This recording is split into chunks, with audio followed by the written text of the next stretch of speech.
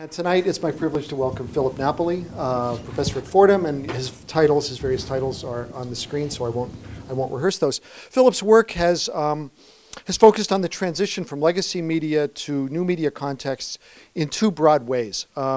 He's looked a lot at the audience, and that's what we'll hear some of tonight. So a lot of this has been on audience paradigms, audience economics, metric systems, the works there. And secondly, a lot of his work is focused on policy. And his work there is kind of at the intersection of, puts him at the intersection of policy makers, policy advocates and activists, and of course the industry. And his work has been very influential both with the Federal Communications Commission and the Federal Trade Commission.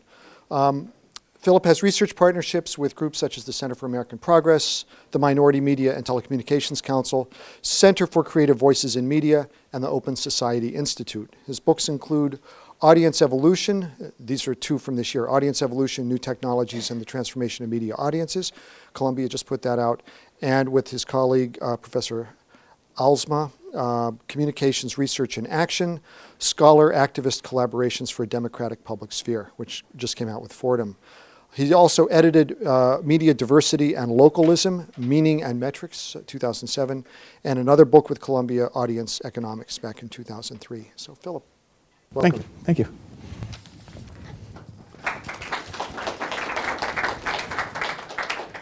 Thank you for having me. As you mentioned, one of our illustrious contributors, Communications Research and Action, is right back there, Sasha.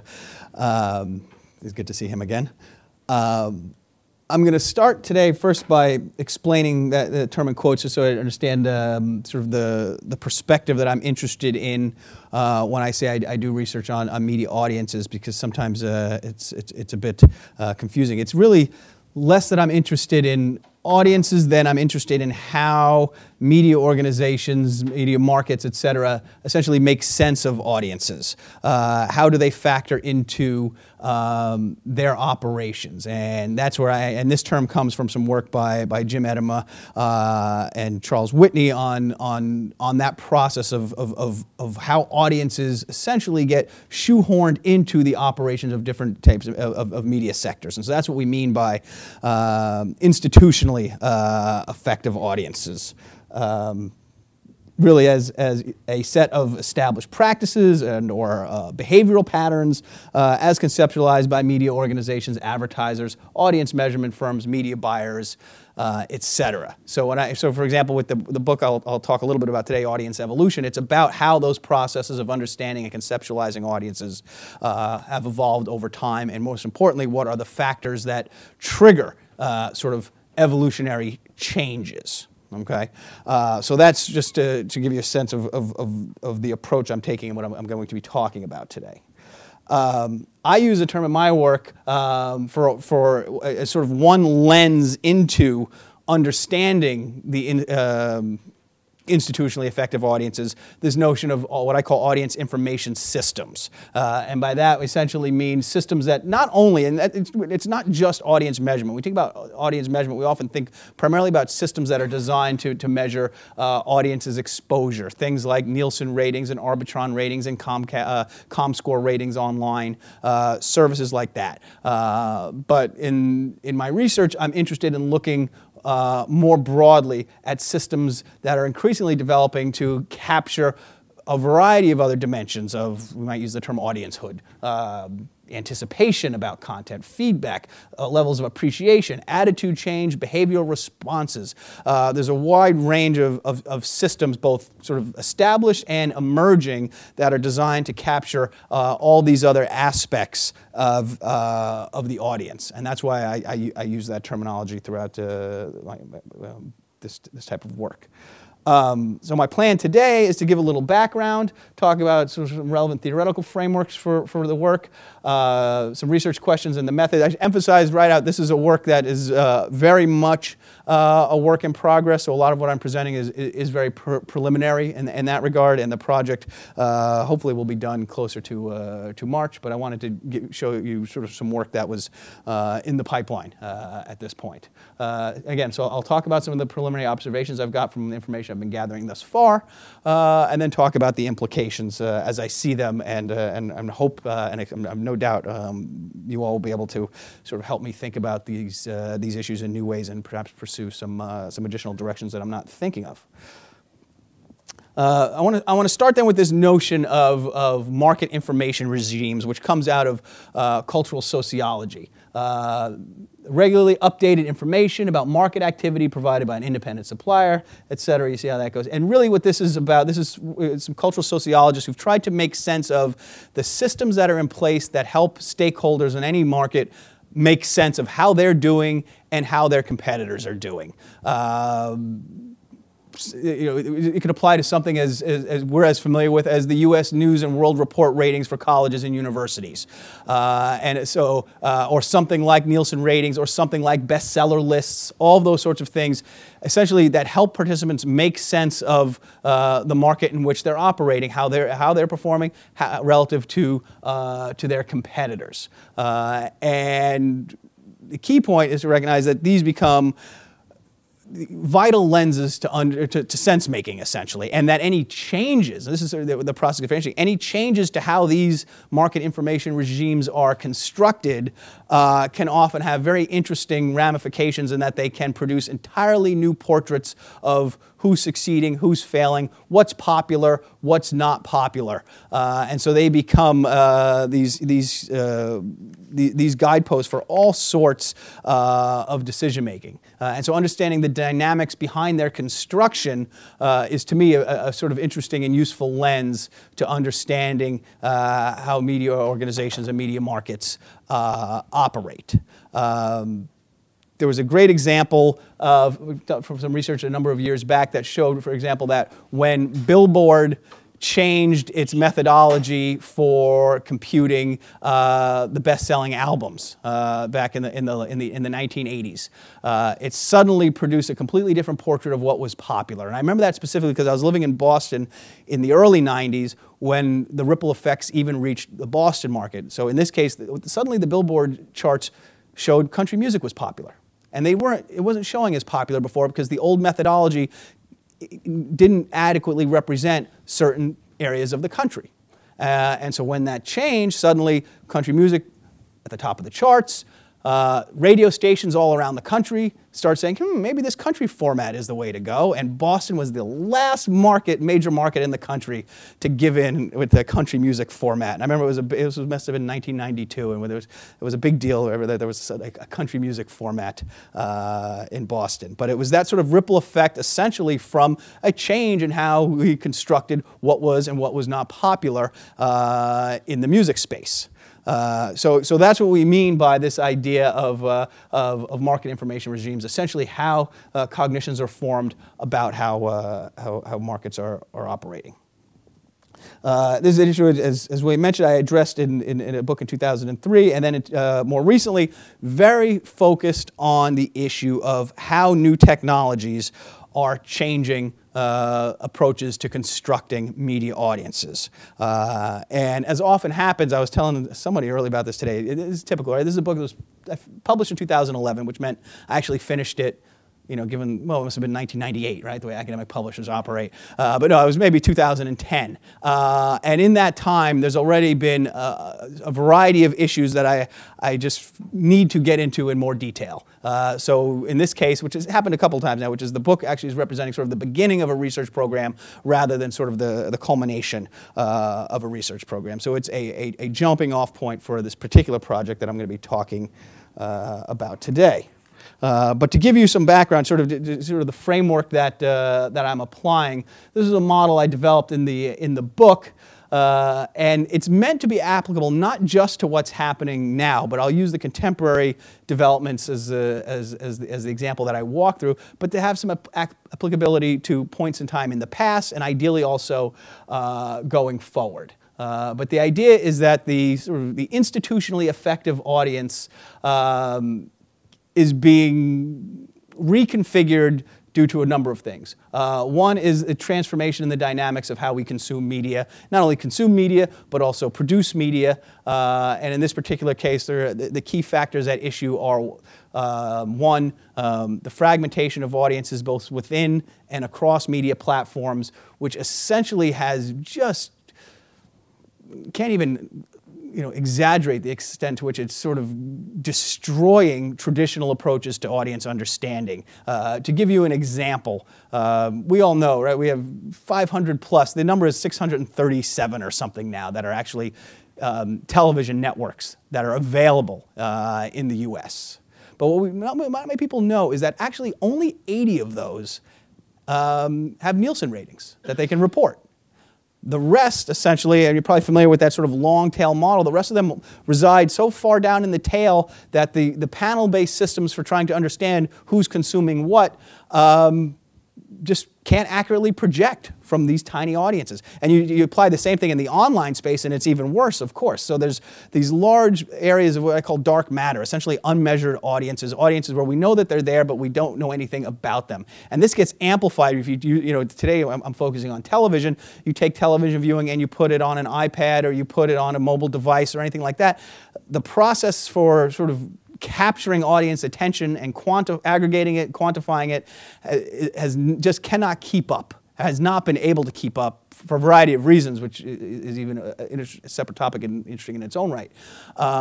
And that has essentially created one of the conditions necessary for this process of evolution to take place, which is essentially a sort of a consensus lack of satisfaction with the established approaches to understanding audiences. But the second condition that needs to be in place, which is also the key condition that's in place now, is that there are new analytical approaches to understanding audiences that can be implemented efficiently. And so what we're seeing today is that, in fact, this is where it gets into the primary focus of the talk going forward.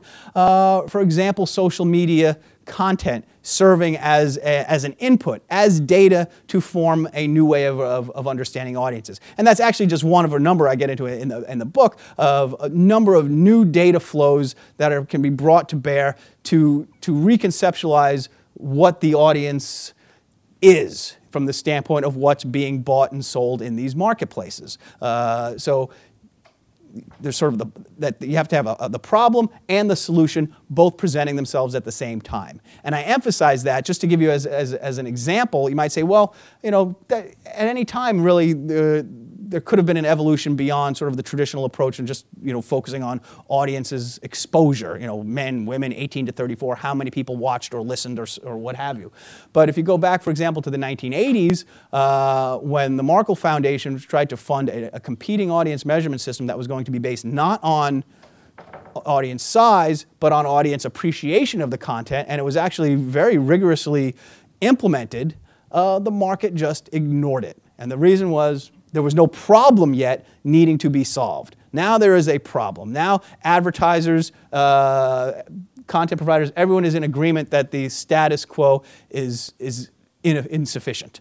So these two forces interact with each other, and I have in there, containing all of this, those processes of stakeholder resistance and negotiation that I talk about a fair bit in the book, which range from ways in which audiences' behavior can be constrained by particular issues, as well as ways in which gathering information about audiences can be constrained, whether it's by policy, whether it is by certain competitive dynamics. So, for example, we've often seen in the audience measurement space that, let's say, if you are amongst the most popular television networks, you are not exactly interested in seeing Nielsen upgrade its measurement system because you don't know. The new system might, in fact, produce a portrait of your audience that is, smaller, less demographically appealing than the existing system. And so we've seen that find its way all the way into the policy space in recent years with the Local People Meter initiative that Nielsen put forth, that there were congressional hearings about misrepresentation of certain audience segments. It happened with radio in the exact same way, with Arbitron, state attorneys generals getting involved. So there are all these interesting processes of stakeholder resistance and negotiation. In TV, some of you may have followed the migration to the C3. How many know what I'm talking about? I talk about the C3 rating. The C3 rating is essentially now we don't television programs are not rated on the size of the audience of the program. They're rated on the size of the audience of the commercial. So the commercial audience within 3 days. And that itself was the outgrowth of this very contentious process of negotiation, because in fact, there's data available for 7 days, but advertisers only wanted to pay for live audiences. Programmers wanted to be able to charge for audiences within the full 7-day window that Nielsen measures, and the compromise position was the C3. So when these things are being used as currencies in the marketplace, it's important to recognize all the different stakeholder dynamics that are brought to bear that influence the final outcome. And then the end result is this notion of an evolved audience, a different way of conceptualizing and valuing audiences. And that's what I argue in this book that we're in the midst of right now. And it's a key outgrowth of the various technological changes that we're all very familiar with that are affecting our media system. And to put this, try to do this a bit visually, we can think of exposure almost at sort of at the core of what we think of when we think of the audience. But we can think of that as the audience almost as a process. The process of consuming media, beginning with awareness, which then presumably, if it is indeed the case, leads to interest, which then leads to exposure, and then leads to a variety of other factors. In this model that I developed, I put attentiveness and loyalty as sort of parallel to exposure, because there's a long history of efforts to try to extract those concepts, those constructs from something, from basic exposure data. So, for example, we see this on, you hear the terminology used online for, stickiness. The stickiness, the longer you spend on a site is presumably some measure of how attentive you are. And that's how it tends to be marketed. Now, of course, you could argue that maybe you're sitting on that site a long time because it bored you and you went off and did something else and you left the computer and you just left it set to that site. There's all different interpretations. Or how frequently you visit a site, or how frequently you watch a program as a measure of loyalty. So those are derived from sort of exposure measures, so to speak. But then we can get beyond exposure. We can get into how we then react to the content once we're exposed to it. This could be how much we appreciate it, what kind of emotional response it evokes in us. Then beyond that, do we recall it? Did it produce any kind of attitude change? And then ultimately, might there have been any behaviors that result? And I put all of those within an overarching concept of engagement. One of the things I was doing in my research for the past few years was spending a lot of time doing participant observation data gathering in a lot of the industry association meetings and events where this debate over how engagement should be defined was taking place. And it sort of became this de facto term that everybody agreed was going to represent the step beyond exposure and understanding audiences in the marketplace, but there were literally hundreds of definitions being put forth of what engagement should mean. And it's an interesting concept. You can pour in your own sort of notions of what engagement can or should mean to you. I haven't tried to offer up what I think it should mean. I'm just trying here to represent the fact that it means just about anything, and there's all sorts of engagement products being offered. My favorite, and this is if you get a chance, visit a website called rewardtv.com. And if you go to rewardtv.com, you'll be asked to take a quiz about a show. Maybe you've watched it. And in fact, however many questions you get right is in fact a measure that Nielsen is gathering of how engaged you were in that show. They'll ask you questions about individual commercials and then see if you remembered product placement, et cetera. So, it's these little quizzes, and that is, in fact, rewardtv.com is a Nielsen-operated website, and all that data gets aggregated. And in fact, we're seeing in the industry, some networks guarantee, just like we've often had ratings guarantees, we guarantee you X number of viewers, they'll guarantee X level of score on this engagement measure. Now, you might be asking, how well a bunch of people take a quiz about a show, a useful measure of engagement. Would you spend money based on that information? Well, people are, for better or for worse. And to me, that tells us something about the state of this audience marketplace now, where there's this real casting about for alternatives because the established system is collapsing under the weight of inter and intramedia fragmentation. Okay.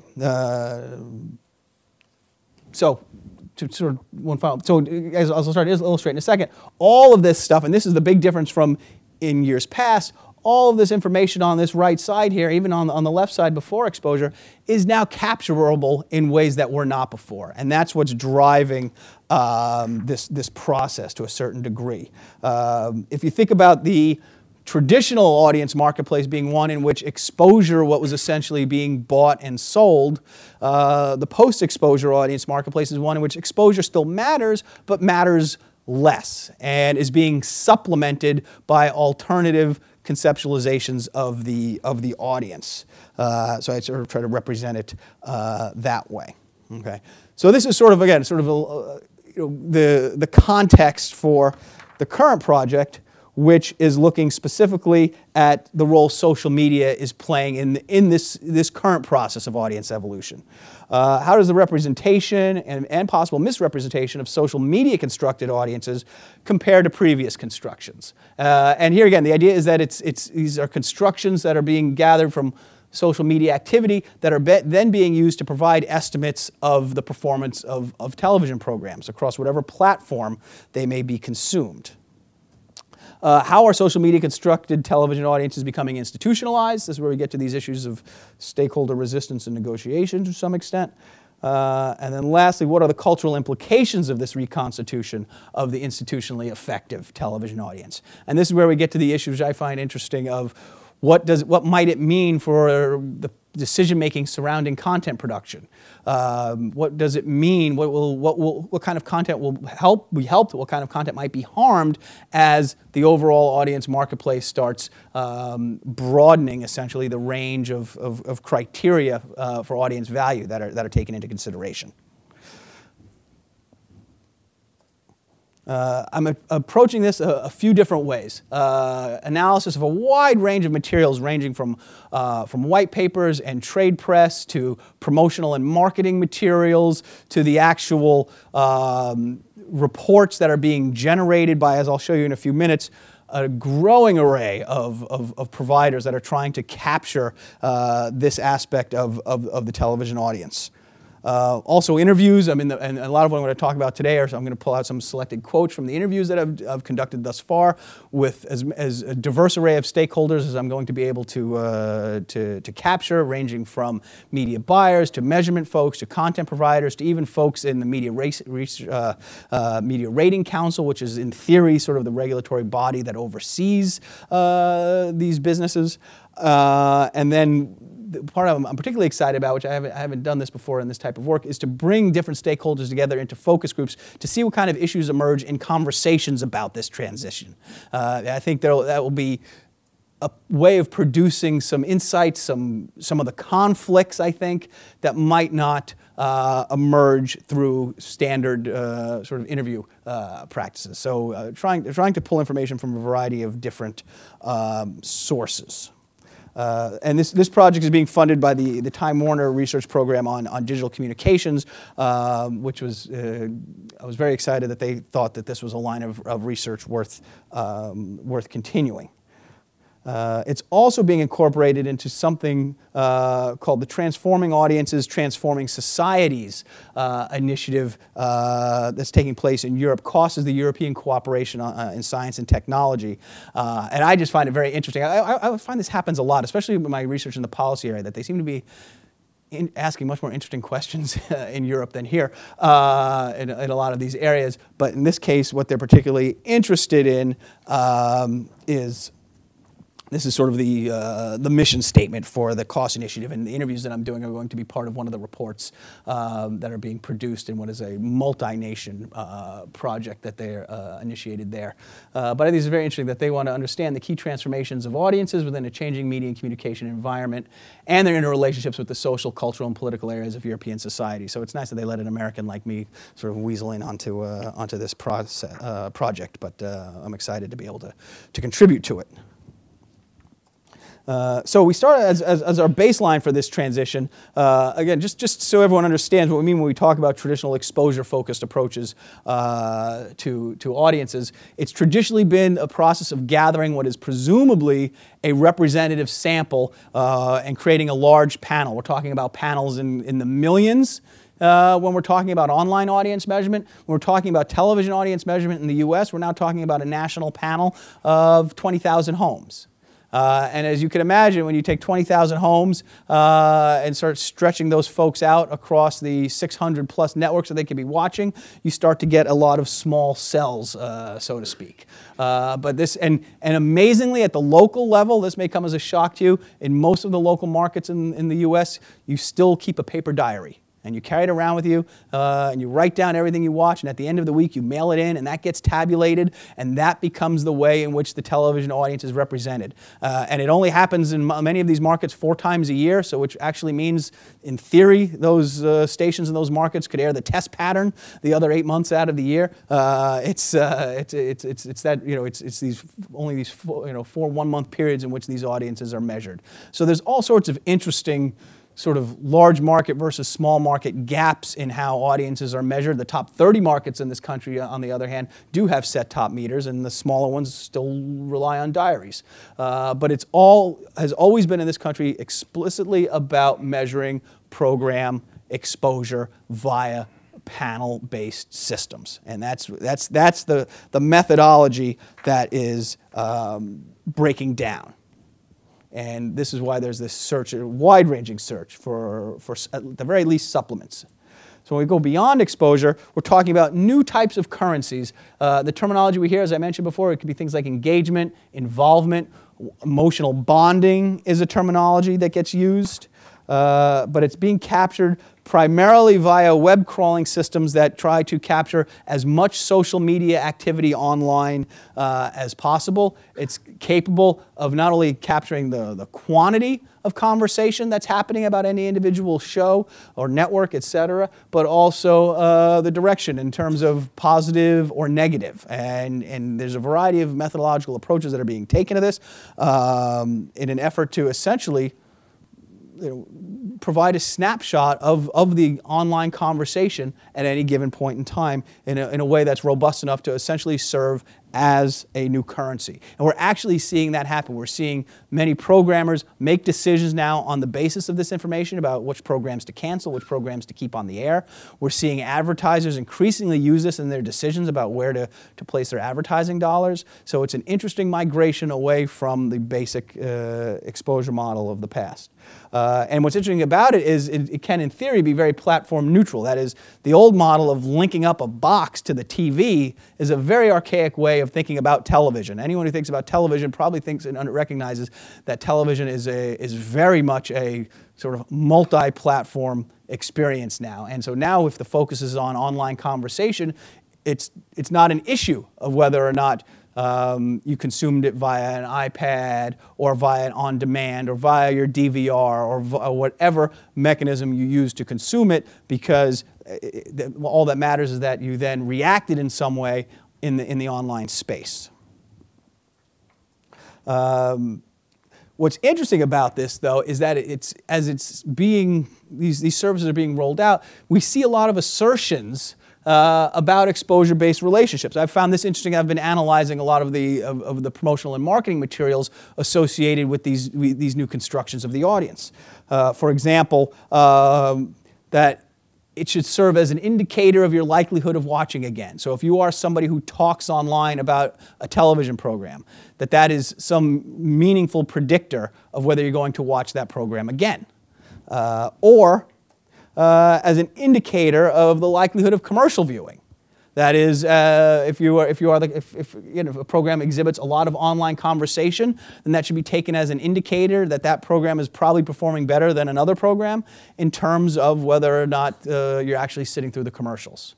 Now, what's interesting is at this point in time, and again, I think this tells us a lot about the sort of desperate state of the audience marketplace, is that when I interview the data provider and say, so you have research, right? No, we assume that this is the case. And I found And so there's a whole research program there, obviously, to be played with. But it's just interesting that this becomes the process by which these new constructions try to find their way into the marketplace, is to try to sort of link them with some of the things that are traditionally being considered important. But so anyway, that struck me as interesting, that these assertions are part of many of these services as they're put forth.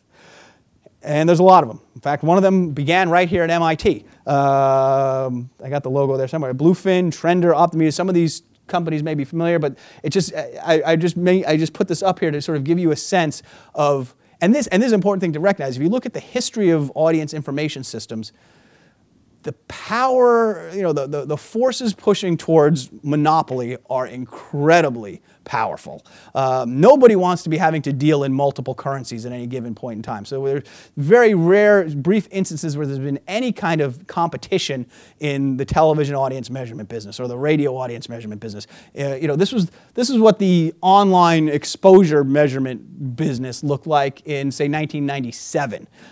So inevitably, if history is any guide, what we see is we start to see this start to consolidate into one or two providers. But this is how fragmented this space is right now. That is sort of a large number of entrants into this space, trying to capture this market. Now, when I get into, this is where I sort of try to get into some of the issues surrounding issues of representation. This keeps coming up, this notion of, compared to previous iterations of the audience, this notion of the audience as being part of a black box that, in fact, very often, what is valuable and what is proprietary about these systems needs to be kept secret. It can't be revealed even to potential clients. So the average stakeholder in the audience marketplace really doesn't know how this audience involvement metric was calculated at all. And one part of the research I've been doing thus far is doing actual interviews with the representatives, sales representatives, because it also turns out I'm a potential client for some of this stuff. So I say, okay, I sit down and they say, tell me, all right. And the best part is to see where they just clam up, and I start asking what I think are key methodological questions that someone who's buying this stuff should know. And you're not allowed to know, essentially, how these constructions are created. Now, in some cases, I'm seeing in some of the stakeholders I've interviewed, that is a major issue for them. And they don't like that lack of transparency. But the other part of this that's important to recognize is that it's a much larger disconnect in terms of background, skill sets, etc. This is an interesting quote from one of my interview subjects. People who are qualified to come up with solutions are coming from a completely different direction from traditional media research people. There's no overlap in terms of skill sets, pedigree, etc. So it's a completely different vocabulary. The old model, everyone had some understanding of sampling and representativeness and survey design and things like that. But now we're talking about people who are developing sophisticated web crawling systems and algorithms, talking to traditional media people, and even if they probably could explain, or allowed to explain exactly how it worked, these folks wouldn't understand because they're coming from completely different places. So will be interesting to see going forward is how significant a role this sort of gap plays in how far these systems sort of integrate themselves.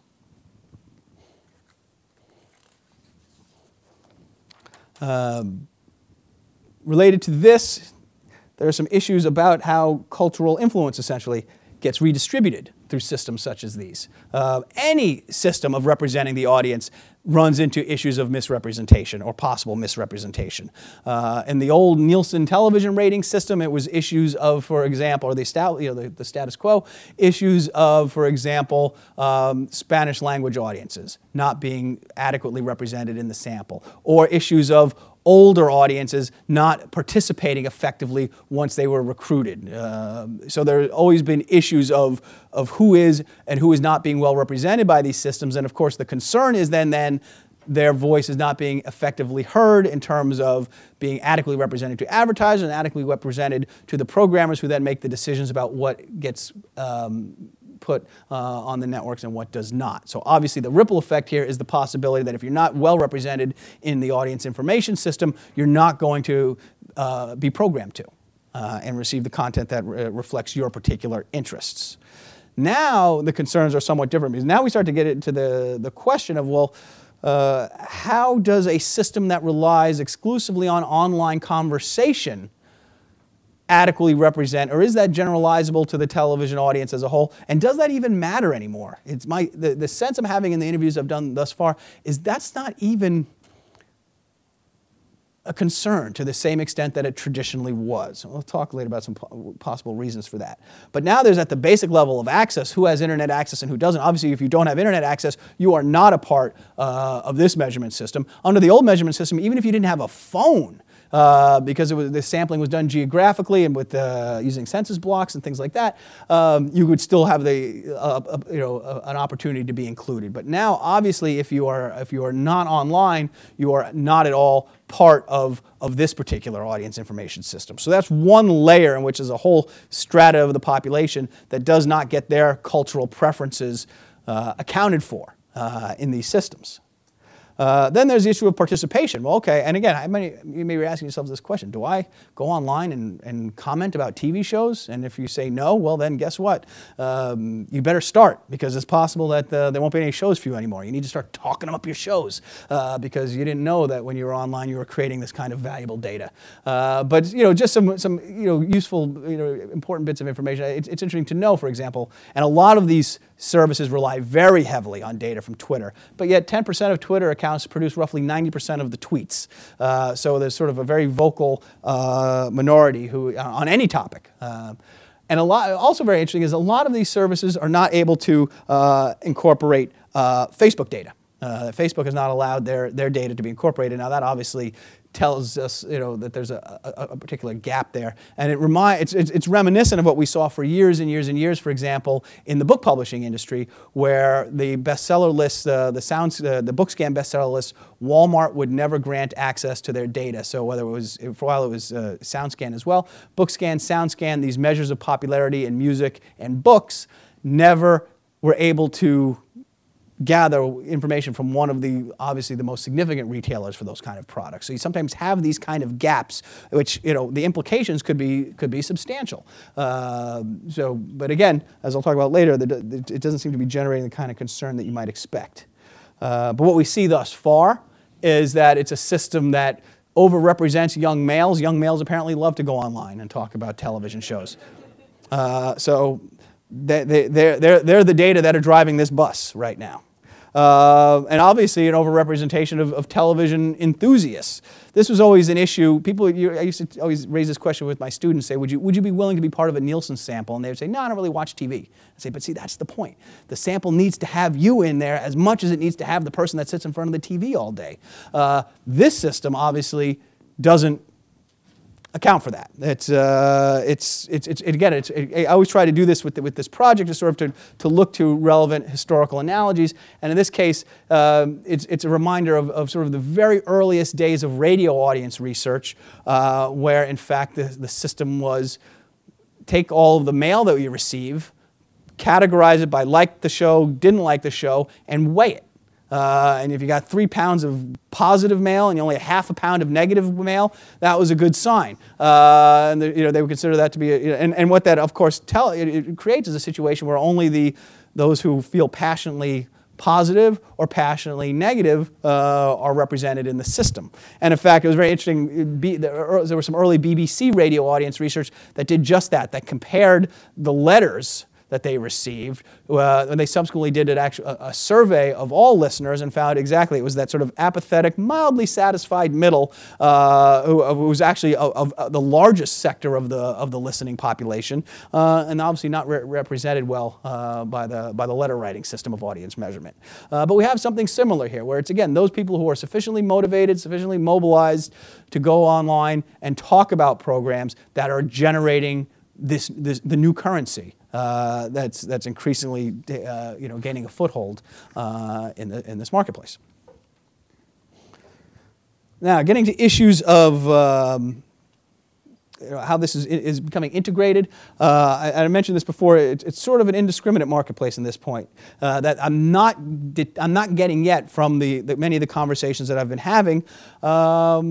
A strong concern about any of these potential methodological shortcomings. As one of my interviewees told me, I don't know anyone that really cares. Another one said everyone pretty much accepts the limitations at this point. And I think it was all well summarized by one interview who said, all this stuff is not research to know, it's research to show. Which it's cynical, but again, tells us something about the state of the marketplace right now. That is, there's sort of this information vacuum that everyone is looking to fill, and if it can fill the vacuum in a way that serves their interests well, then they will embrace it.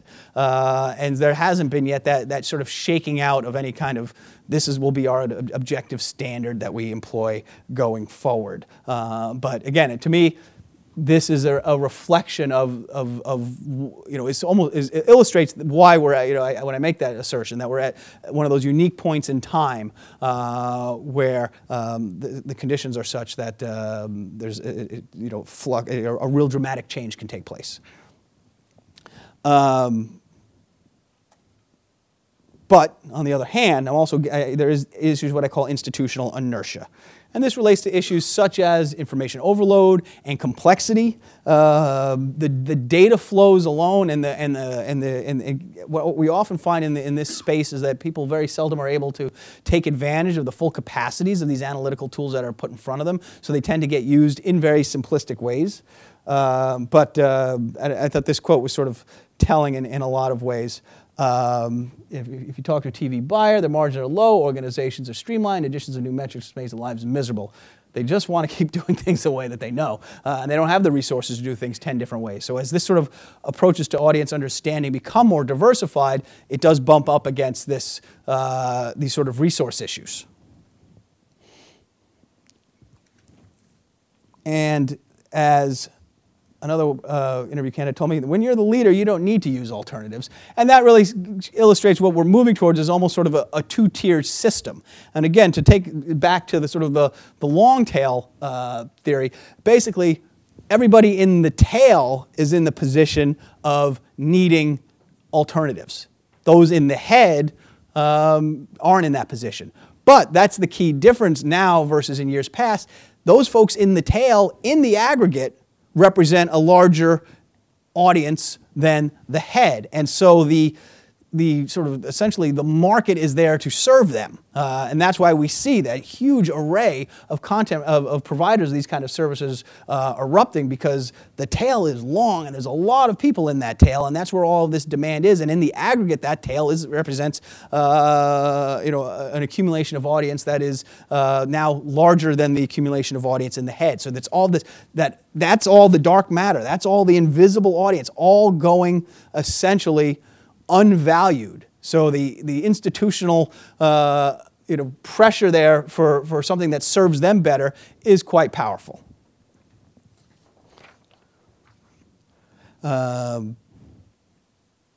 Taking this into some of the implications, one that I find interesting is that in some ways, and it's always interesting to talk to audience researchers. Audience research field broadly defined has been sort of always characterized by particularly issues of value of qualitative versus quantitative research. And on one level, you would argue, well, this is kind of interesting because this is reflective of the notion that,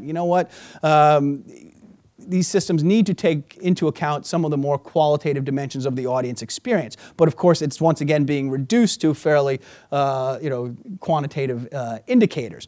But I'm reminded of some early discussions of audience research here, and in fact, there was in the very earliest days of audience research, there was a very tight industry and academic connection, and that went away fairly quickly. And in fact, the nature of audience research evolved fairly quickly. And this was back in the 1930s, when in fact at its origins, it was focused on issues like appreciation and engagement. And if you look at this quote, we've lost sight of our primary purpose for measuring radio programs. What we really want to know is not how many persons are listening. The real information we desire is to know how much influence the program in question is exerting on sales. So this is an effects question as it relates, obviously, to the audience marketplace. And then there's this issue from this quote from Paul Lazarsfeld, who was a pioneer, obviously, in audience research. Questions of preference in radio research have been almost discarded in favor of actual listening figures. And that was sort of one of the other major sort of times in the evolution of audiences where this move towards exposure took place. And so I find it interesting that after all of this time, there's almost a pressure to move back and just to reconceptualize the audience, the institutionally effective audience, in ways that are in fact reflective of how it was conceptualized in some of the earliest days of audience research. And then the real big picture implication, which this is obviously a direction I want to go a bit further in, as you know, with this project, needless to say, is what does this mean for diversity of content? Or do we have a set of conditions that's actually going to encourage greater diversity of content, or does this represent a set of conditions in place that's going to discourage diversity of content? On the positive side, you could argue that if we have a marketplace where there are a greater diversity of success criteria, where in fact sort of audience size would stand alongside audience engagement, audience involvement, emotional bonding, whatever terminology we choose to use, that could move us away from, and I steal this term from an article by Neil Gabler, the tyranny of 18 to 34, where that notion of the size of that audience group was the key driver of cultural production. Presumably a marketplace where there are more ways of succeeding could potentially be one in which the niche program with the small but loyal audience has a greater chance of succeeding financially because, in fact, presumably or hopefully, that is exactly the kind of audience that chooses to go online and discuss that show quite extensively. And if that's were the case, then suddenly there's a model in place for that kind of content to succeed where previously there was not. Or is the issue of diversity of participation have an overwhelmingly negative effect? Oops, sorry, I'm not done quite yet. And in the idea that, in fact, we're actually seeing some of these patterns of misrepresentation repeat themselves here, and in fact, this sort of insufficiently diverse pool of people who's engaging in this kind of activity is going to essentially cause a replication of some of the patterns of misrepresentation that we've seen in previous constructions of the audience. So, I can't say for sure yet which the overall effect is going to be, but I think it's an important question when we think about the processes that drive the production of culture. Thank you very much. I blog on this to ad nauseum if you want to visit that. And again, any questions I'd be happy to take. Okay, this is being recorded, so questions need to go in the mic. Questions?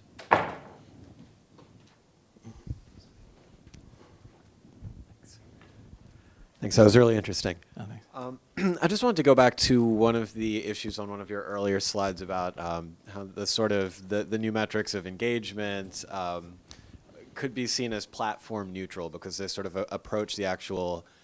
This is my understanding, at least, because they approach the audience's engagement with the content of the material that they're viewing, and therefore, no matter what platform that content is being viewed through, the engagement, the emotional attachment, all of these issues would sort of operate in equal ways.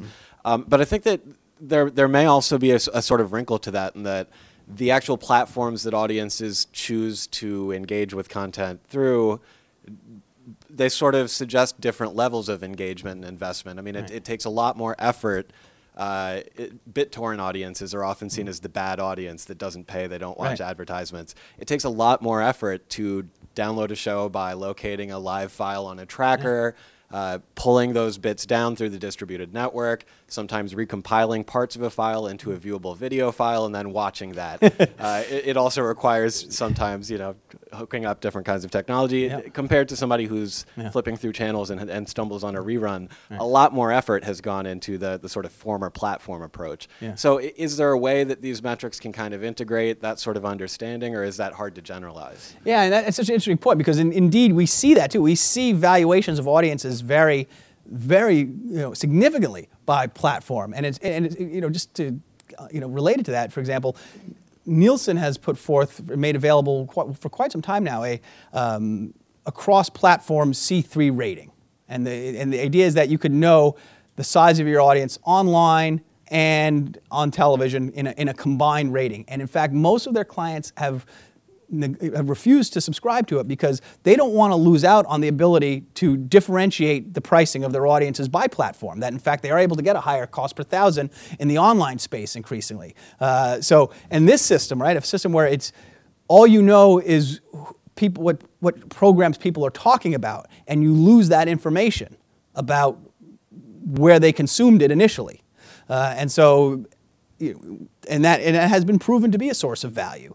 Some of the systems kind of interesting. Some of the systems are very specific about being able to, which I find interesting, sync up, and Bluefin is an example of this, where it not only gathers information about the online conversation, but it's actually gathering information about the programming. So it can link up that these comments were made in the minutes after this happened, and so that they could give you that kind of granular feedback on what kind of audience response a particular aspect of a program got, for instance. Now, the part about that I find interesting is that it sort of represents a notion of simultaneous viewing still, which is obviously not the case anymore.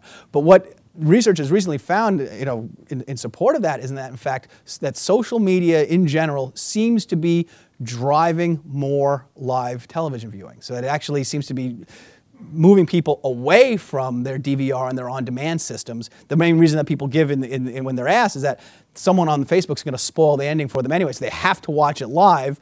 So that's one aspect of it. But the other aspect of it is wanting to be able to participate in these live sort of communal processes that are increasingly accompanying these programs. But absolutely, as constructed, these systems aren't able to capture that differentiation in engagement that presumably comes from the different platforms. That ironically, the older system can still capture.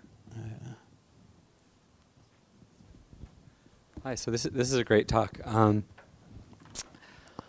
I don't know if you might have actually been the author of this, but I'm thinking of this article that Oscar Gandy had us read. This was 8 years ago when I was doing my MA at Penn, and it was an article about the differential pricing in radio. I did write that. You did write it. I planted him. I told him to ask No, the seriously. question. So this article blew my mind. So this article basically looked through the trade literature around the different prices that radio had for white male eyeballs, black male eyeballs, white female eyeballs, black female eyeballs. And so you can actually calculate the differential value that the system places on people based on gender and racial categories, which are constructed but then reified, and then this is of course then drives the funding that goes into the content production.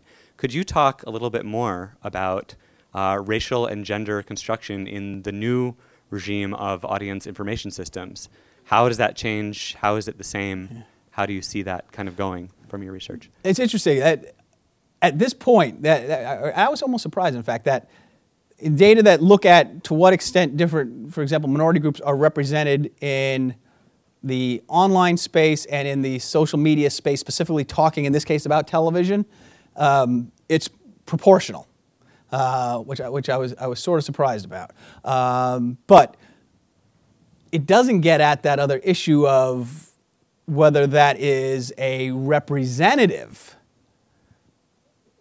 proportion of that audience, right? If you follow me, right? Because yes, okay, for example, it showed that 13%, if I remember the data correctly, something like 13% of African American males represent some 13% or so of the population, but there are also 13% of the people discussing television programs online. That's fine, but what we don't know is if that online population is in fact representative of the broader African American television viewing population. So there's some layers to that there. But okay, I'm asking a little bit of a different question, which is, so we have from the previous audience information regime interesting data about the way that regime reproduces racial valuation by assigning differential prices on different eyeballs. Right. And I'm wondering about what do we know from the new audience information regime. So in other words, I'm Tommy Hilfiger, right? And my desire to target market is white males between 34 and 35, probably with a whole bunch of other stuff because it's much more complex now. But I find through these metrics that I'm reaching a different audience by race and age, demographics, and then I pay less to the programmer. I mean, I guess I'm interested about, do we have new sources of data around the differential pricing on audience eyeballs by race and gender categories? Well, that's what I was going to go to next. Is in fact, most of these systems are, and you might argue this is actually a good thing, are incapable of distinguishing detailed demographic information about these folks who are engaged in these online discussions, because the information is not there. So, for example, posts on a lot of this they pull from, let's say it's a discussion board site like Television Without Pity or something, and you might have your handle and you post your comments, and all that is being pulled and aggregated, but your demographics are not knowable in those cases. So most of these services, at the most detail they're able to give is men versus women.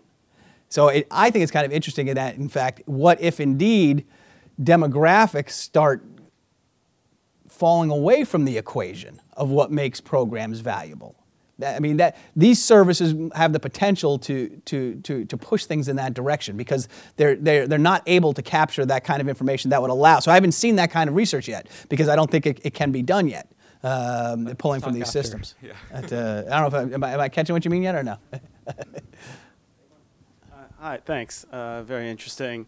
My question is, maybe it's more of a meta question. I'm trying to get more of a sense of where you want to go with this, and I guess the reason I ask is I'm wondering, is the desire that we get a sort of perfect representation of the audience, and sort of then what happens? I guess that's what I'm wondering. Like, where does the evolution? Where should we be pushing this evolution towards? And as someone, you've been thinking about this a long time, and I'm curious how you see your work. Where is your work trying to push this world? I don't begin from the notion that that's achievable at all. This is far too calm. You know what I'm saying? And if, let's put it this way, if it wasn't achievable in a world of everyone watching the same three networks, it's never going to be achievable. And there are paths that are being traveled, whether it's using cable set-top boxes, whether it's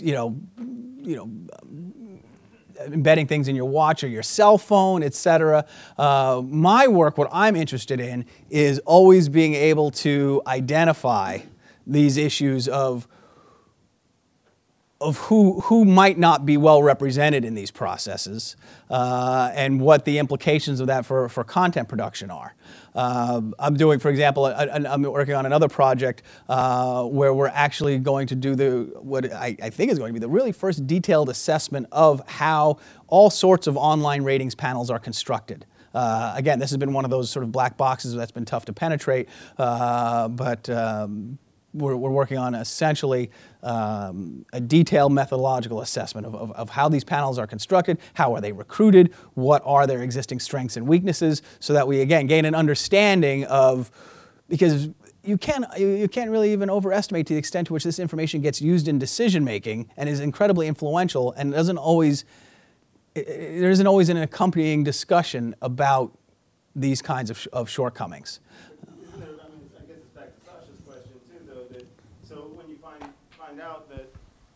You make a more representative panel, but then the ways that the data is used to still say, well, let's get the rich white males. I guess, that's what how do you push that side of the equation, I guess?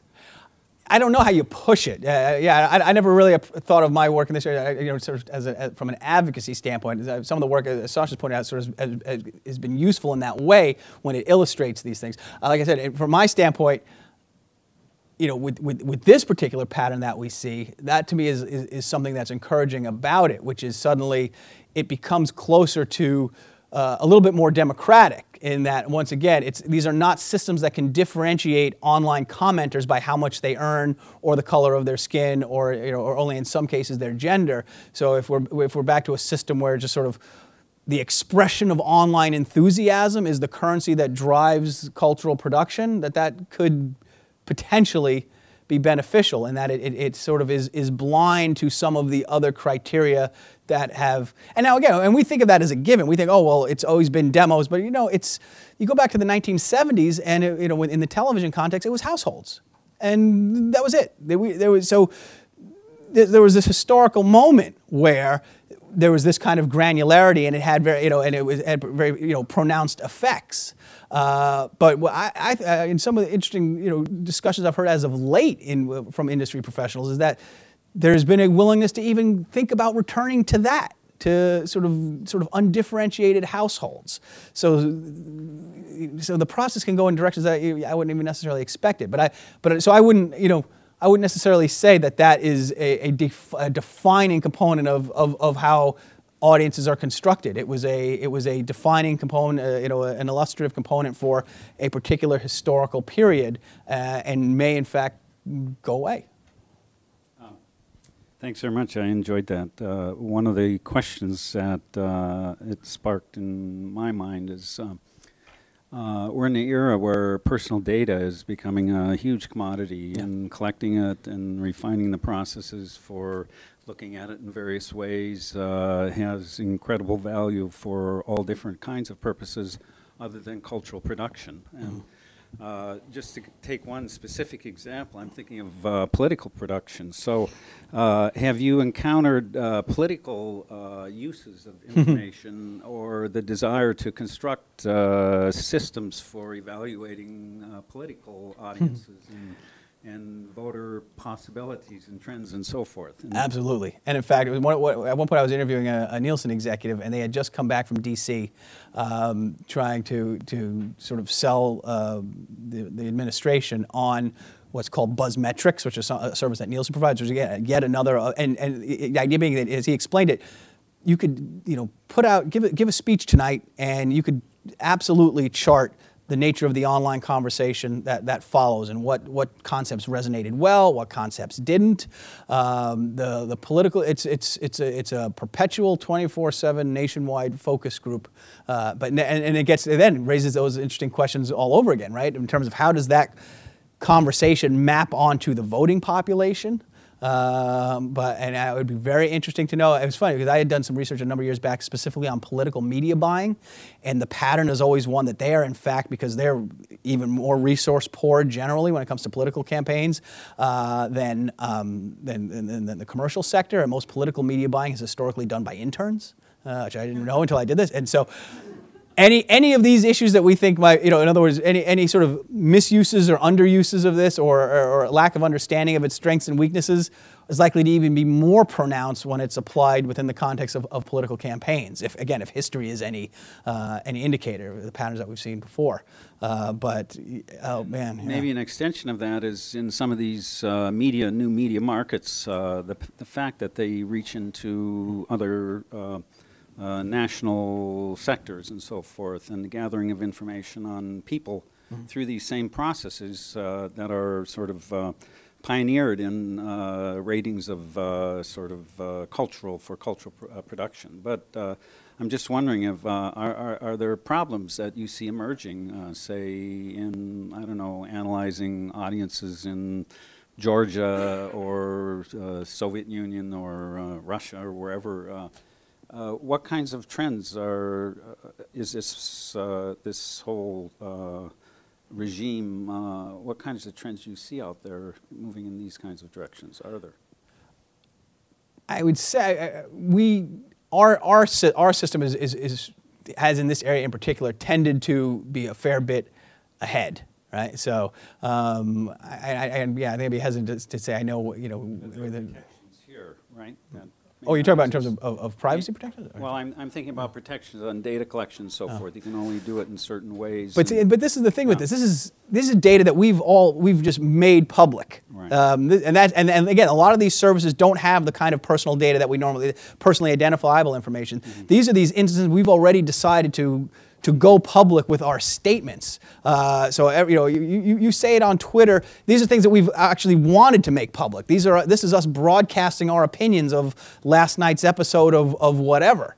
And so from that regard, it's really truly, they're operating on sort of true public domain type of information. So that in that regard, they're very different from some of the things that are happening, specific to the online space, for example, and how your targeted advertising is delivered to you on, via websites. That's a level of granularity at the individual level that these kinds of services, at least yet, right?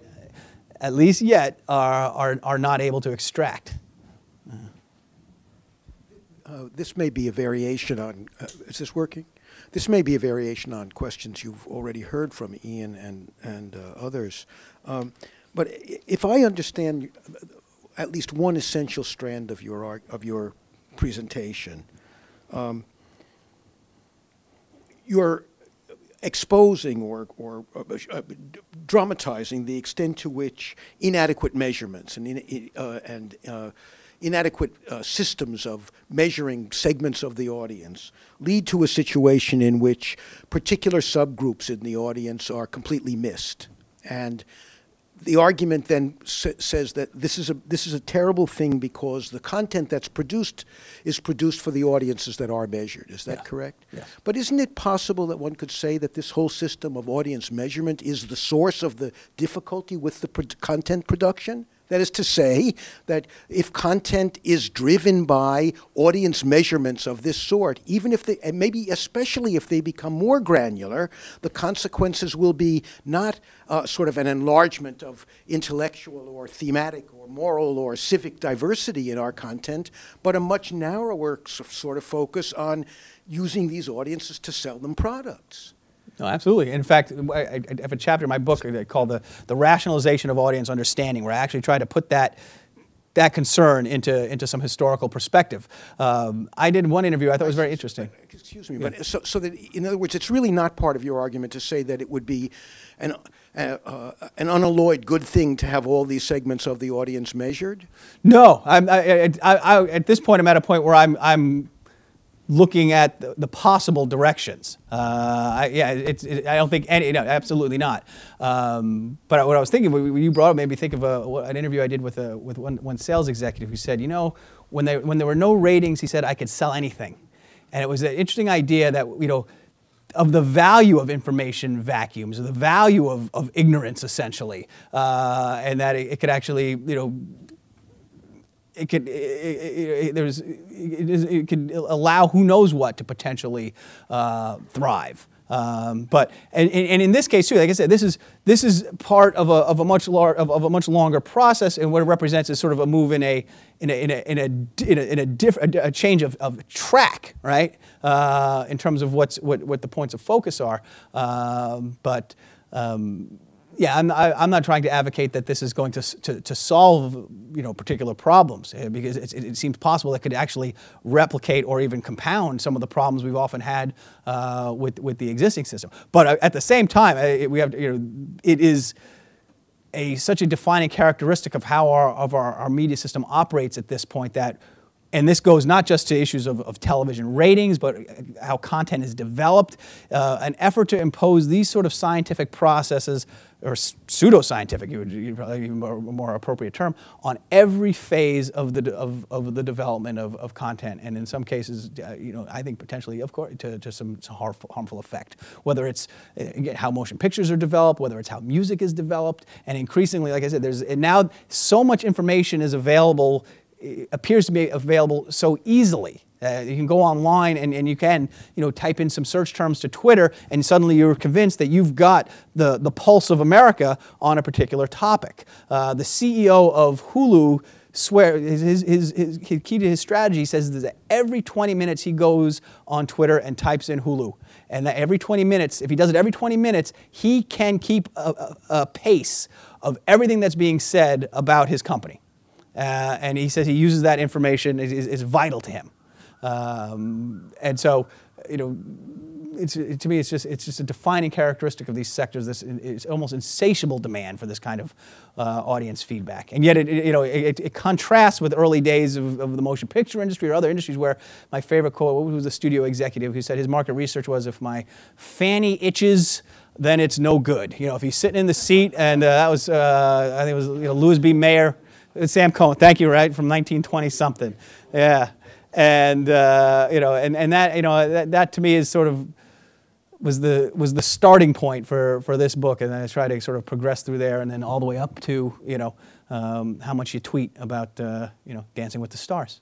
One of the screenwriters, after a beat of silence, I imagine the whole world wired so.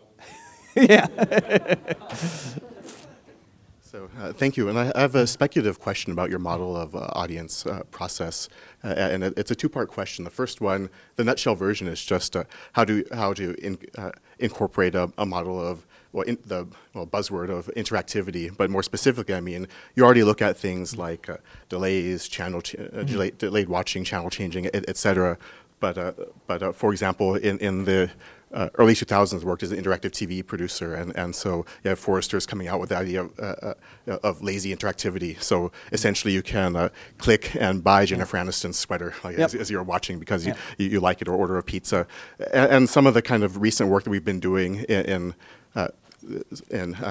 game studies, where you can actually track a very tight feedback loop, not the conversational feedback loop you're talking about, say, on something like Twitter, but say every action that somebody takes within a game, kind of like real-time capture of that data. And so part of it is, how do you start to encompass some of these very tight feedback loops of user agency within the audience process model? And then following up on the other question is, what do you do with it? Because in games, we start to say, do you customize for different player type there? Does that expand the audience? You actually try to change minds, change ideology, move people from one play style to another. Think about say violent interaction and move towards more exploratory interaction. So essentially, right? How can you build in this tight feedback loop, and then where do you go from there besides just customization? Right. Yeah, and that's what I think with this slide. I assume this is one you were thinking about. Right? I think everything on this side, to a certain extent, interactivity is what drove all of that. And so this goes to things like, we hear this terminology, calibrated journalism even, right? That they're kind of, that news stories being evaluated by online news sites by how many comments that they generate and how well they're rated and shared and all of that. And so that's what's interesting about this to me, is that essentially interactivity becomes currency, and it's. I mean, there's this debate going on in the marketing field right now about what the hell does it mean when somebody clicks like on a brand's Facebook page, and they're trying to extract the really likers from the people who just clicked it. What does it mean? That is what it's. Yeah, I mean, this is it's. So again, it's so easy to interact now, and now the question becomes, how do we distinguish the meaningful interaction, or at least those that we're going to treat in this case as some form of a currency from everything else? What's the site that lets you? For later, you're on a website, you want to go back to this thing later, and it'll sort of, and now they're trying to again use that.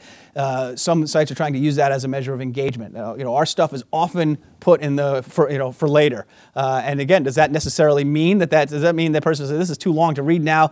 I'll put it here, and maybe I'll never go back to it. So there are always these conflicting interpretations of this kind of information.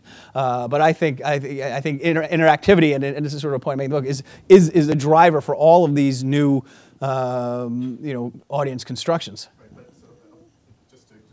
Yeah. I mean, part of it is also the difference between, say, clicking as interactivity. That's why I brought up the lazy interactivity example, but kind of real-time continuous interactivity. So like measuring staccatos, or kind of just even movement of the remote control, or playing a game kind of in real time. So that's the speculative nature of the question, is where does that begin to play into these models? And the other side of it is going beyond customization. Let me just ask one. Oh, sure. I was really intrigued. You mentioned that your project had joint fund. One of your recent projects, joint funding from Warner's, but also from a European. Oh, there's no funding for they're just. I'm just presenting it and including it in their project. Yeah, no. Because the European thing is intriguing. Your project was transforming audiences, transforming society. That's the cost initiative. Yeah, that this is going to be sort of part of. It's going on in so many different countries, and there's so many different components of it. And I was probably of a predecessor project. I was reading about that. Changing Media, Changing Europe. All right, so they like that little title style. Well, yours sounds like it's drilling down and focusing, and that's great. The big challenge in the project I led and this is now, I don't know, 8 years ago or 5 years ago, but it was really about the fate of the notion of the public sphere. European television is constructed around a notion of a public. Right. The opening of the floodgates in the late 90s to commercial TV, the American model, was really at odds with the notion of the public sphere model, which is there for the people. And of course, with this fragmentation of the market and the instrumentarium to understand the market, I'm just curious as to how that project frames the public sphere and how your work in any way relates to that European model as opposed to the American. Sure. I should emphasize too. I'm just a contributor. I'm not an initiator. I'm a small cog in that what seems to me a fairly massive machine. But I think within in a particular way that what that project seeks to be doing in part is to get to some of these issues of audience as public, audience as consumer, audience as commodity that I think are that tie very much into this notion of how a public sphere functions, and in particular to take some of that work about audiences that policymakers I think for a number of years didn't recognize its policy relevance and make that case. And my sense is there's much greater receptivity to that, not only in Europe, but here even in the U.S. as well, where, for example, the FCC is grappling with this notion, which it's just fantastic to hear. They're trying to understand how notions of diversity of participation, their term, should factor into their decision-making on a variety of policy issues going forward. So I don't know if that answers the question.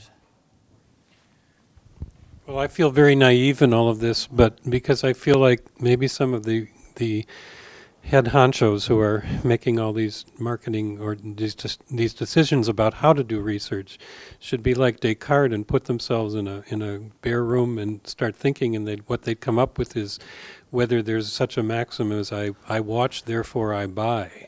And because I find it totally unconvincing to assume that because you even have an affective loyalty to a program, you're going to pay much attention to the commercials. Although from looking at personal experience, I will say that if I watch a show regularly over a long time, I do become very aware of all the commercials I'm flipping away from during the breaks. And I'm aware that those are the loyal sponsors of the show. Right.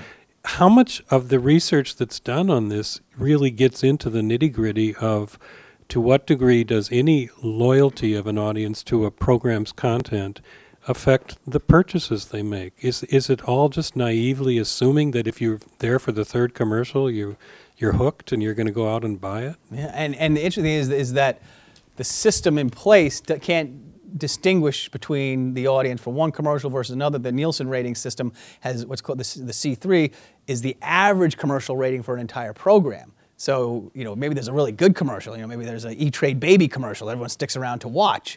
Well, that gets treated the same as I don't know what other kind of commercial that people turn away from. But there's a competitor that's actually trying to provide more granular information on that. But the other part of it, though, is not to lose track of, is that increasingly it's as much about the product placement within the programs as it is the commercials. So that it's, to me, it's been in this interesting process of sort of the commercial skipping activity gives rise to a commercial specific rating, which in turn really creates the really powerful incentive to better integrate the advertisements essentially into the content itself as a way to sort of reprioritize a concern with the content. Separate from, these systems essentially are and online. Of course, we see this to the greater degree, to be able to disaggregate the content from the advertisement. And that's essentially what the DVR and the C3 rating allow. It's what in the online space where the bulk of advertising is based on some sort of action-based pricing, cost per click or cost per purchase, et cetera. And so there are folks out there that try to actually estimate the number of online impressions that essentially go unmonetized, right? That essentially, because a lot of times we might see an ad and not click on it, no money changed hands, right? And then there's that whole debate within the marketing community about whether that's appropriate or not. Couldn't that ad have done something? I don't in my own work,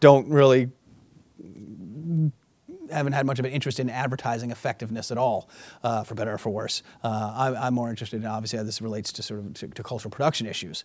But going back to your particular question, I would say that would be that yes, nobody is sitting there with the kind of evidence you would like to support that assertion. But at the same time, I think they all are also operating on the assertion that, hey, a lot of what we're doing now is embedding our content into our messages into the programming in some way, shape, or form, and that gives them reason to concern themselves with this. Well, to pick up on that, I mean, to me, even more bizarrely, there's some, you sketched this space of contestation among content providers, publishers, notions of audience construction, and there's a stalemate. They're all sort of struggling to, Nielsen still survives because the alternative isn't there for all of them to leap onto. But at the same time, the dark matter, as you described it, the dark matter as audience is bigger than the main audience. So when I watch BBC News in the morning, I'm stunned every morning. Like, these guys aren't stupid. I'm stunned every morning to see like the Veg-O-Matic being advertised instead of Porsche. Like, someone somewhere has to know that it may be a small demographic or even an unmeasured demographic, but qualitatively, it's got to be a semi-interesting demographic. And because it's not valued, because there's not a metric for it, Veg-O-Matic can afford the space. Yep. And that's stunning to me. It's stunning to me from the side of Porsche, who could buy that space cheaply.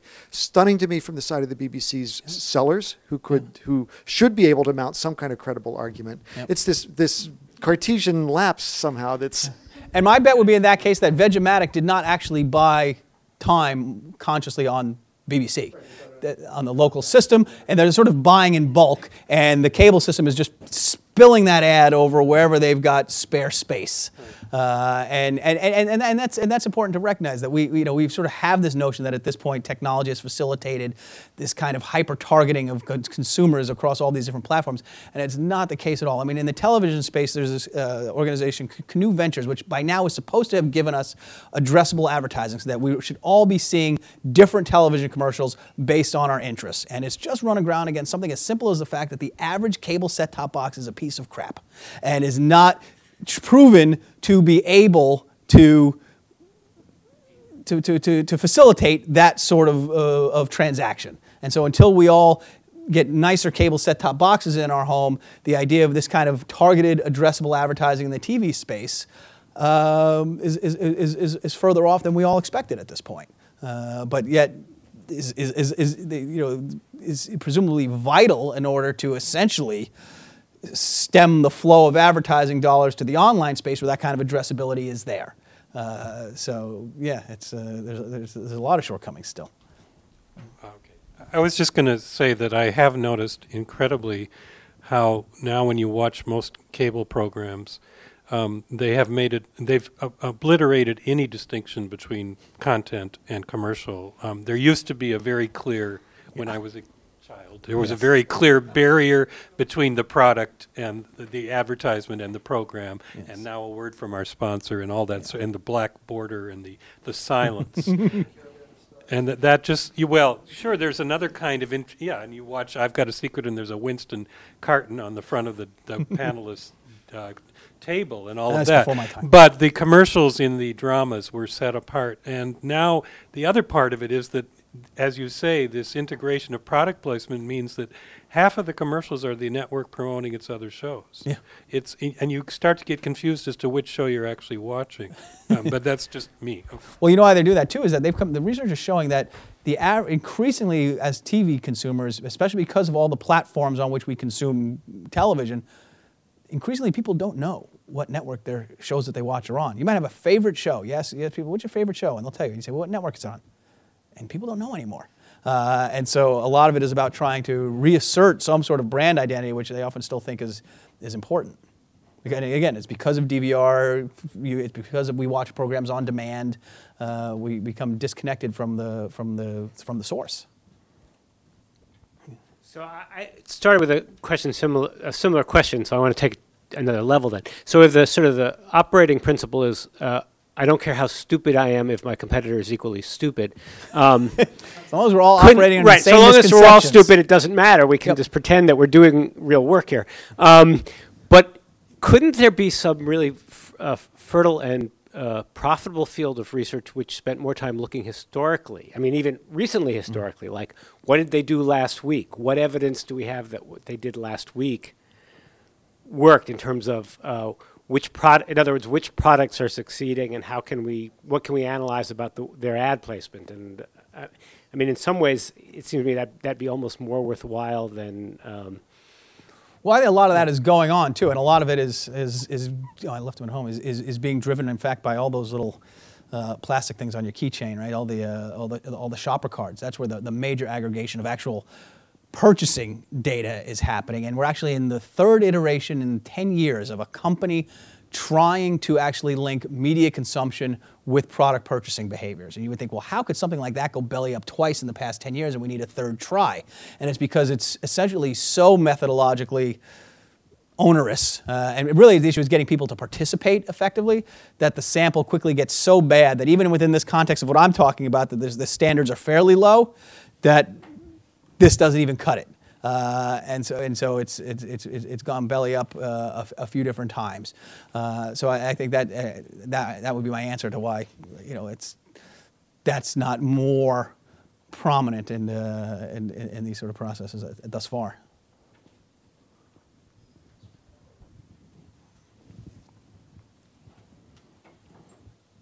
Thanks.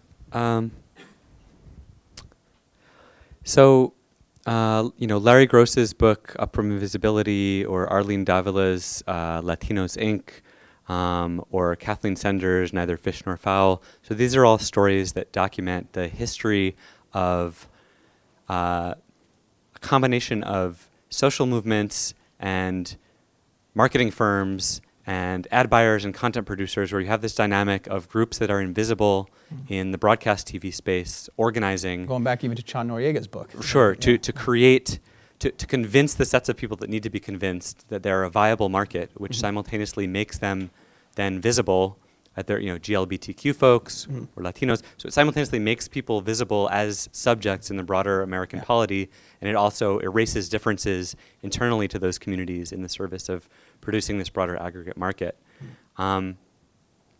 You're suggesting that the shift to the new metric system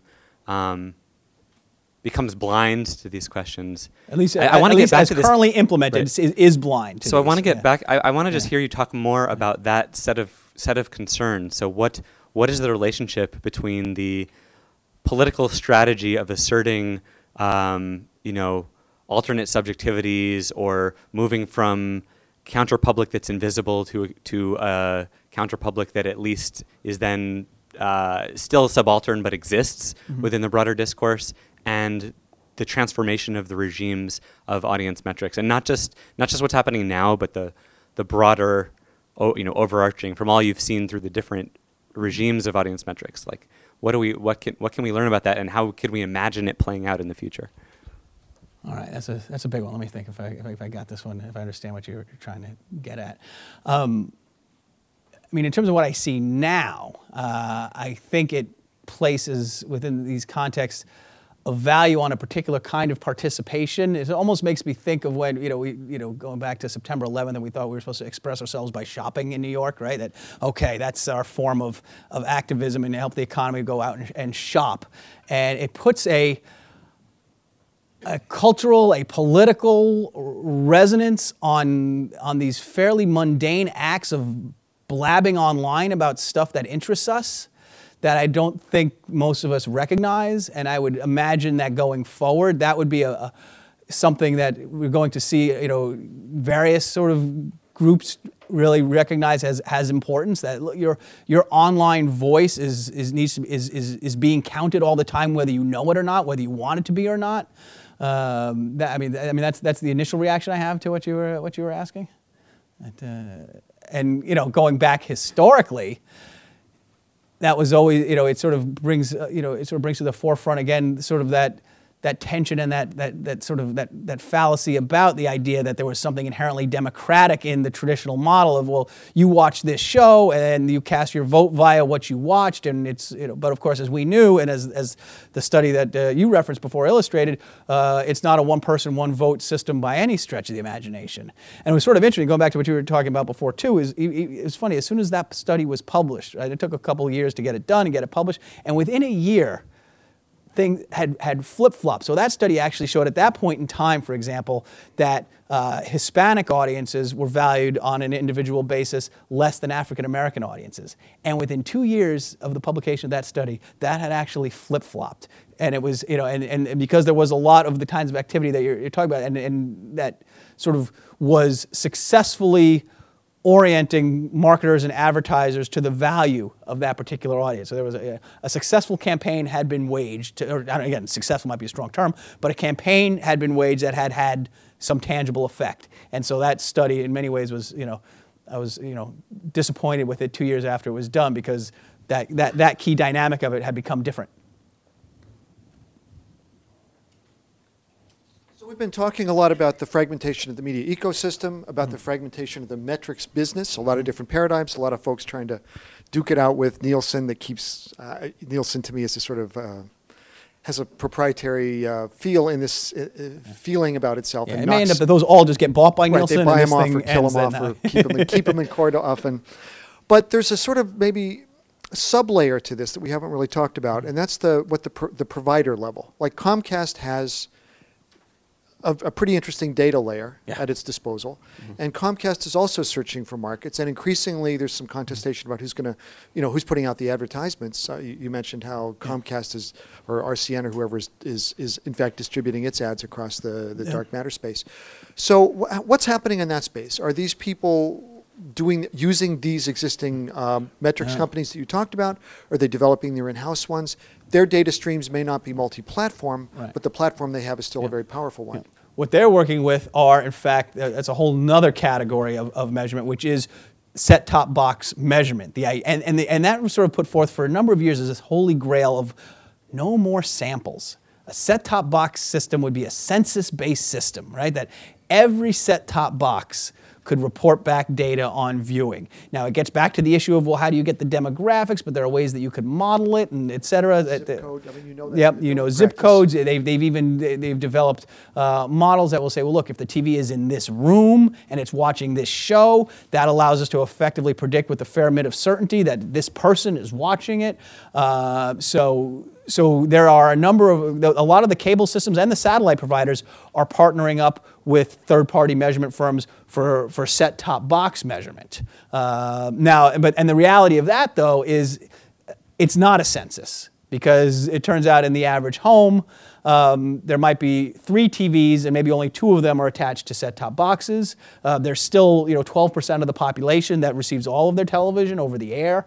So there are those kind of issues. But it is moving right. It is moving in parallel to what I talked about here as sort of a mechanism for maintaining the primacy of the traditional exposure model, and again, that's to be, that thing isn't just getting thrown out at all, and it's there's a variety of efforts, and this is one of the major ones to try to maintain its utility, because if you go to a census model, then all that content in the long tail can be accurately represented. Just the economic model in terms of who the ad buys would be done through.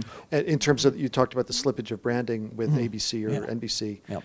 This really circumvents. But all these systems still require some sort of third party. So Rentrack, for example, is a big company in this space, because it's in this audience marketplace, no one still wants to buy an audience from a provider who also is the provider of the estimate of the size of the audience. So no one's going to say, "Oh, Comcast, you said 3 million people watch that? Okay, I'll write you that check." So there's still third parties involved. So this gives Twitter, to me at least, a surprising amount of influence. Yes. And I have sort of 2 questions, I guess, coming off of that.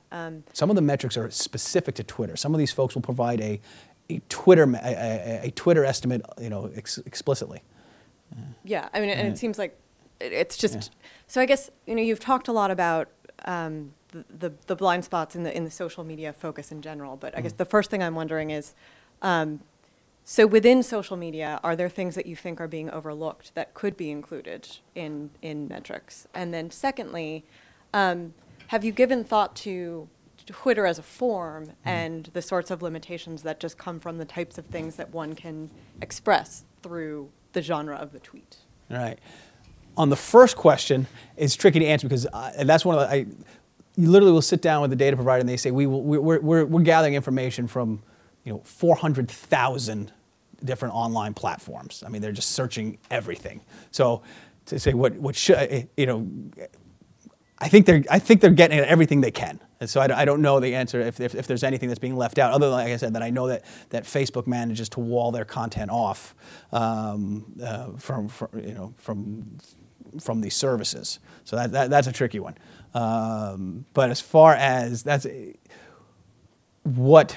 Rephrase that question. So what sort of? I mean, I guess kind this of sort of exhibits some of my bias coming at media studies from a literary background, but I just am always thinking. Oh, I know. I get what you're saying. Yeah, sure. How does that? And that's what's interesting is they will, the processes in some cases are ones where they're using this sort of natural language. Some of them go out with key terms, which is kind of interesting. Some of these services say, look, these are the terms we're going to go out and search for. Others just capture everything surrounding, if you've got a program, everything surrounding the name of the program, for example, and they've assigned values to particular types of words.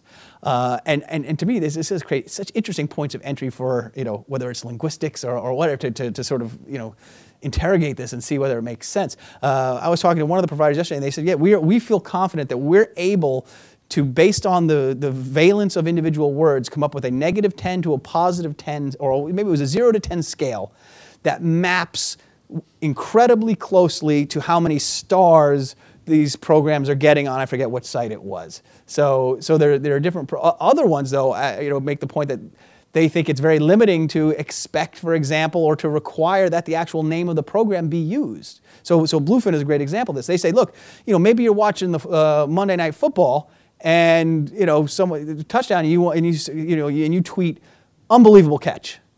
Now, how is that associated with Monday Night Football? Their system, because it's mapped onto the actual program streams, they can make that connection, and they can make the assertion that was in fact a tweet in response to Monday Night Football and should be included as in terms of the construction of the audience for Monday Night Football in that. And so there is this kind of methodological diversity out there. And I'm, of course, I'm sure I'm only able to describe the tip of the iceberg for it because, like I said, they won't tell me half the stuff that I want to know about how this works. But so they're approaching it very differently as far as that goes. And those measures, those real-time measures that track program development, together with some of Nielsen's 2-second span, they have a tracking thing that goes every couple of seconds. Yeah. Must be really interesting tools for script writers to get. I mean, for analysts to get to revisit programs and to think about.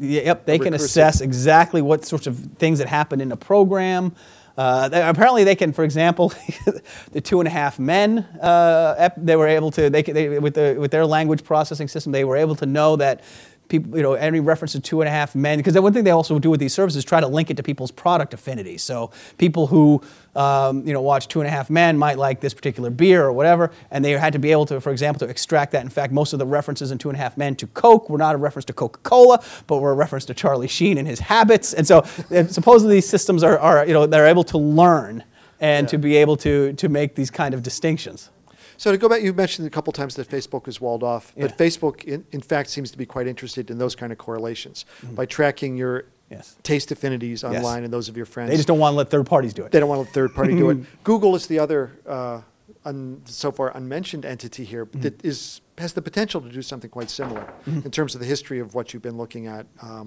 Any sense of what's happening in that space?